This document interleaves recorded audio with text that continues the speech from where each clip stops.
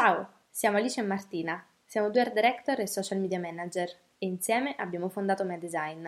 Oggi siamo tornate con un nuovo podcast dopo 2 settimane di assenza, ci dispiace ma volevamo Scusateci. un attimino riposarci noi, fare mente locale e ritornare più forti che mai adesso con Settembre. E questo è anche il titolo, diciamo, l'argomento del nostro nuovo podcast, ovvero Settembre è il nuovo gennaio. Settembre è un po' per noi il mese in cui si girano le somme dell'anno che è appena trascorso, ma ci sono anche tutti i buoni propositi per il nuovo anno lavorativo. Penso che ormai in realtà per tutti settembre sia considerato un po' il nuovo inizio dell'anno. Io non l'ho mai considerato gennaio, probabilmente perché comunque tra gennaio e dicembre passa una serata, mentre tra giugno e settembre passa un bel lungo periodo in cui magari si vedono meno le persone che si conoscono, sicuramente Mhm, si vede meno l'ambiente scolastico o lavorativo e mhm. pertanto diciamo si può tornare a settembre un po' rinnovati e pronti con dei nuovi obiettivi, propositi e anche un po' cambiati, infine. Esatto, secondo noi a settembre in realtà si è molto più motivati a cambiare e a rinnovarsi rispetto a gennaio, anche perché a gennaio siamo nel pieno di tutte le attività che siano scolastiche, che siano personali, che siano lavorative, mentre a settembre, anche per chi magari ha un brevissimo periodo di ferie, come nel nostro caso, 3 giorni. esatto, comunque settembre è un ricominciare e ci dà la possibilità di rinnovarci ogni volta. Probabilmente c'entra anche il tempo, che dopo un'estate che ti stanca, il caldo, le zanzare, sei provato a fine estate, non so voi, ma noi siamo in questa condizione, probabilmente anche causa senza vacanze, quindi il pensiero di settembre, l'autunno, un po' di fresco, c'è proprio aria di Rientrare cambiamento, nella routine anche, che non è sempre una cosa negativa. esatto. E quindi secondo noi è meglio iniziare bene e magari poi perdersi qualche piccolo proposito durante il viaggio che non farne affatto. Già solo il fatto di avere dei propositi È vuol dire, positivo essere a esatto. metà strada di un percorso. Alla fine la cosa più importante, secondo noi, è provarci e quantomeno iniziare. Poi dove si arriva e se si arriva, diciamo, all'obiettivo è un altro paio di maniche, però innanzitutto già prefissarsi degli obiettivi, avere dei propositi, avere delle idee è già qualcosa.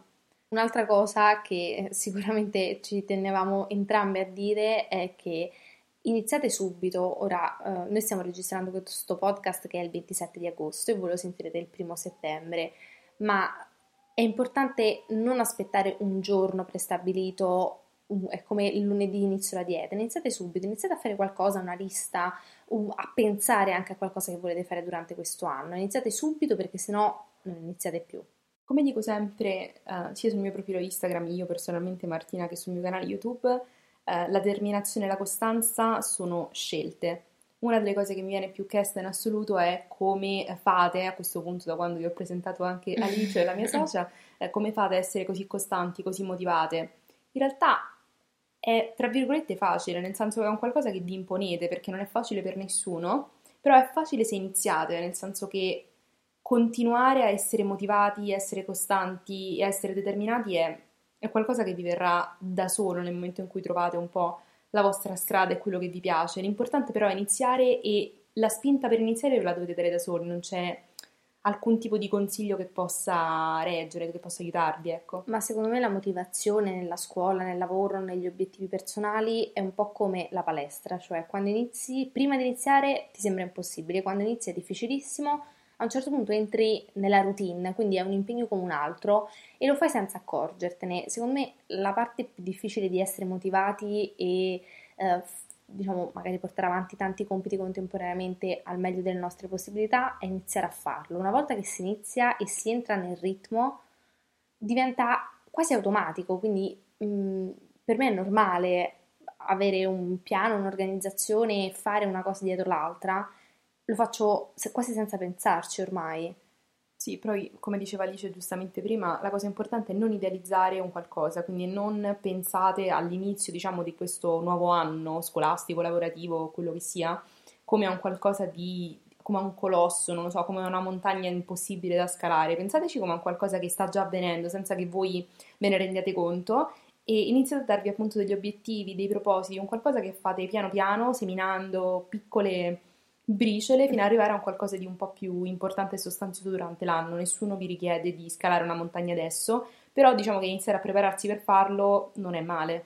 Infatti, secondo me, se togliamo la pressione che quasi tutti, diciamo, tra di noi ci imponiamo che un giorno dobbiamo cambiare totalmente, dobbiamo diventare delle persone diverse. Da domani inizio a mangiare bene, quindi se il giorno prima mi sono sfondato di biscotti, Nutella, Coca-Cola e via dicendo, domani insalatina. Non succederà mai, questa cosa non avviene nella vita vera. Invece fare un piccolo cambiamento tutti i giorni ti fa sembrare questo colosso che è il cambiamento meno grande e quasi non te ne accorgi di cambiare. E questa secondo me è la regola chiave per affrontare i cambiamenti senza essere sottoposti a degli shock incredibili. Un'altra cosa che secondo me aiuta tantissimo ad essere più motivati è iniziare un percorso con qualcuno, così che nel momento in cui uno è un pochino più debole e vuole mollare o vuole tornare alle vecchie cattive abitudini, c'è l'altro che gli dà manforte e viceversa. Quindi trovare un compagno di viaggio È più facile per affrontare una qualunque avventura, impresa. un'impresa, è così, quindi anche a livello scolastico cercate di trovare un'amica o un amico che non per forza è la vostra migliore amica o il vostro migliore amico, ritorniamo al discorso solito, Mhm. scegliete con qualcuno con cui vi trovate bene a fare una determinata cosa e fatela insieme, condividete diciamo sofferenze e gioie di uno stesso percorso, come nel nostro caso, che diciamo ricominciare a lavorare anche se in realtà non si è mai smesso, quindi è un Mhm. ricominciare diciamo astratto, è più facile perché siamo in due e ci supportiamo, quindi quando non va una, l'altra è da supporto ed è difficile che non vada nessuna delle due, proprio perché comunque siamo molto diverse e proprio perché essendo due esseri umani diversi, Certo, chiaramente non abbiamo, provi no, contemporaneamente. per quanto possiamo essere empatiche l'una verso l'altra, comunque abbiamo chiaramente vite diverse, per quanto possiamo condividere poi lavoro e amicizia insieme. Quindi trovare un compagno, come diceva Alice, può essere una giusta scelta per qualunque cosa, come nella palestra. Infatti, e ritorniamo poi secondo me al discorso di prima, avere un compagno ti dà anche un'obiettività nel porti gli obiettivi, cioè è inutile darsi un obiettivo enorme che non riuscirai mai a raggiungere per quando te lo sei prefissato, perché vai solo a non svalutarti, non mi viene la parola, ti mortifichi, perché se non È chiaro il riesci... fallimento e quindi è meglio partire prima sapendo che le missioni impossibili non sono destinate a noi e ma poi non c'è niente di bello no, a fallire, già sapendo esatto. che fallirai perché non siamo delle Wonder Woman né dei Superman, quindi è chiaro che certe cose, certe imprese troppo impossibili non le porteremo avanti e quindi perché sapere già questa cosa e mortificarsi? Anche perché poi nel momento in cui ti demoralizzi non raggiungi nemmeno gli obiettivi che potresti in realtà raggiungere con ottimi risultati, quindi un piccolo obiettivo per volta e vedrete che, ma questo vale in tutto, non solo nella motivazione scolastica o lavorativa, vale proprio secondo me in tutte le cose della vita. Fare piccoli passi, piccoli step, poi è chiaro che c'è un obiettivo finale molto grande, spesso anche astratto, però è importante definire tanti piccoli obiettivi che ci sono nel mezzo.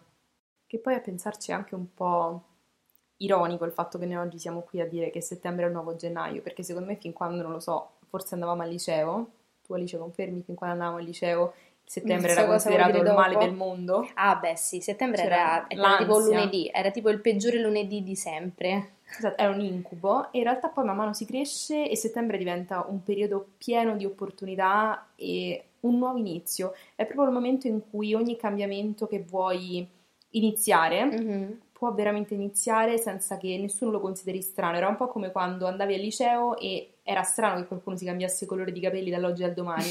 Però in estate succedeva di tutto, gente che a settembre veniva con i dread, gente che era mora e diventava bionda, insomma l'estate era un po' un periodo, no, Dove che andavi al liceo rinnovava tu? tutto. Vicino a casa tua.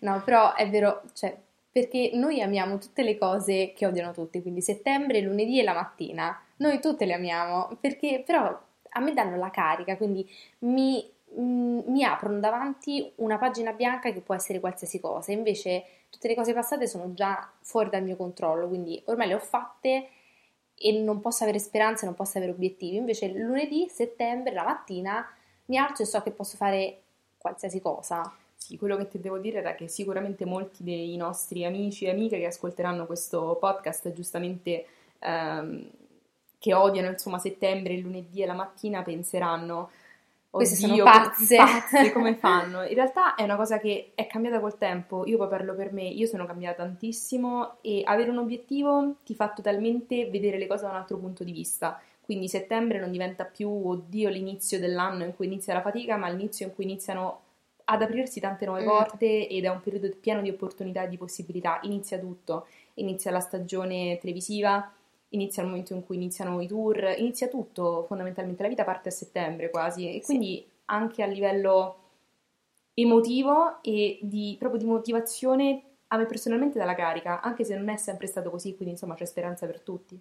Sì, bisogna trovare diciamo, secondo me va cambiata la prospettiva con la quale si guarda settembre, la mattina e il lunedì, perché per me sono tutti la stessa cosa.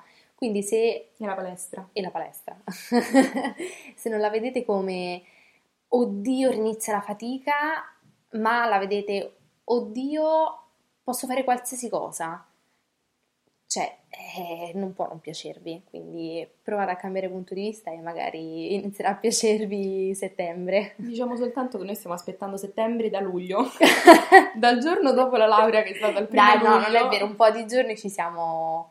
Cioè, è piaciuta l'estate. Sì, però vabbè, io sono una persona che si scoccia praticamente quasi di tutto subito, quindi per me ogni cosa, diciamo, ha una vita molto Mhm. breve. Però in generale settembre è proprio il periodo ideale perché ricomincia tutto, inizia tutto. Non lo so, io lo trovo... è quasi come una primavera. Sì, ma poi secondo me la regola, cioè almeno la regola che uso io, fondamentale per amare le cose che non mi piacciono tanto, è trovare il lato positivo, tipo io detesto fare la valigia, ok? Odio fare la valigia, però penso a tutte le cose carine che mi posso portare, magari quando sarò in vacanza o in un momento bello in cui sono fuori casa e quindi mm, immagino già le sensazioni che proverò. E settembre è un po' uguale, quindi sì, so che non mi piace ricominciare a fare tutto, ma ci sono tante cose positive, tornano tutti gli amici, quindi magari si riuniscono le comitive cittadine, si rientra in una routine magari anche con i propri genitori che magari sono andati in vacanza e voi da un'altra parte, quindi Sì, che comunque ci sono sono cose tante che cose danno sicurezza. positive. Non lo so, secondo me anche ritornare a contare su alcuni punti, cioè sapere che ne so, che magari il mercoledì si esce con gli amici, che Mhm. il Il giovedì venerdì, gnocchi. esatto, che il venerdì mamma fa il pesce, non lo so, voglio dire, poter contare su alcune sicurezze, su alcuni punti, che la routine, di cui la routine insomma è ehm, Fatta. sì, fatta sia da un punto di vista negativo che positivo, è una sicurezza che secondo me ti sprona anche un po' a ritornare in carreggiata, a Sì, perché rimetterti dalla giusta posizione, perché dopo un periodo di ozio e di sregolatezze, sregolatezza, sì, è perché vero. comunque l'estate è un periodo in cui non so voi, ma io vado a letto in un orario che non è quello normale, mangio a orari strani, Mhm. quindi ritornare con la testa a posto, diciamo, aiuta a rimettere tutto un mindset in un certo Eh modo. sì, perché non ti devi più preoccupare di tutte le cose della routine, perché vanno da sole e quindi ti puoi concentrare su tutta un'altra serie di cose che invece hanno bisogno di una concentrazione maggiore e della tua totale attenzione. Grazie per aver ascoltato il nostro podcast. Se volete saperne di più su di noi o su cosa facciamo, seguiteci su Instagram al profilo medesign.agency. Alla prossima! Ciao!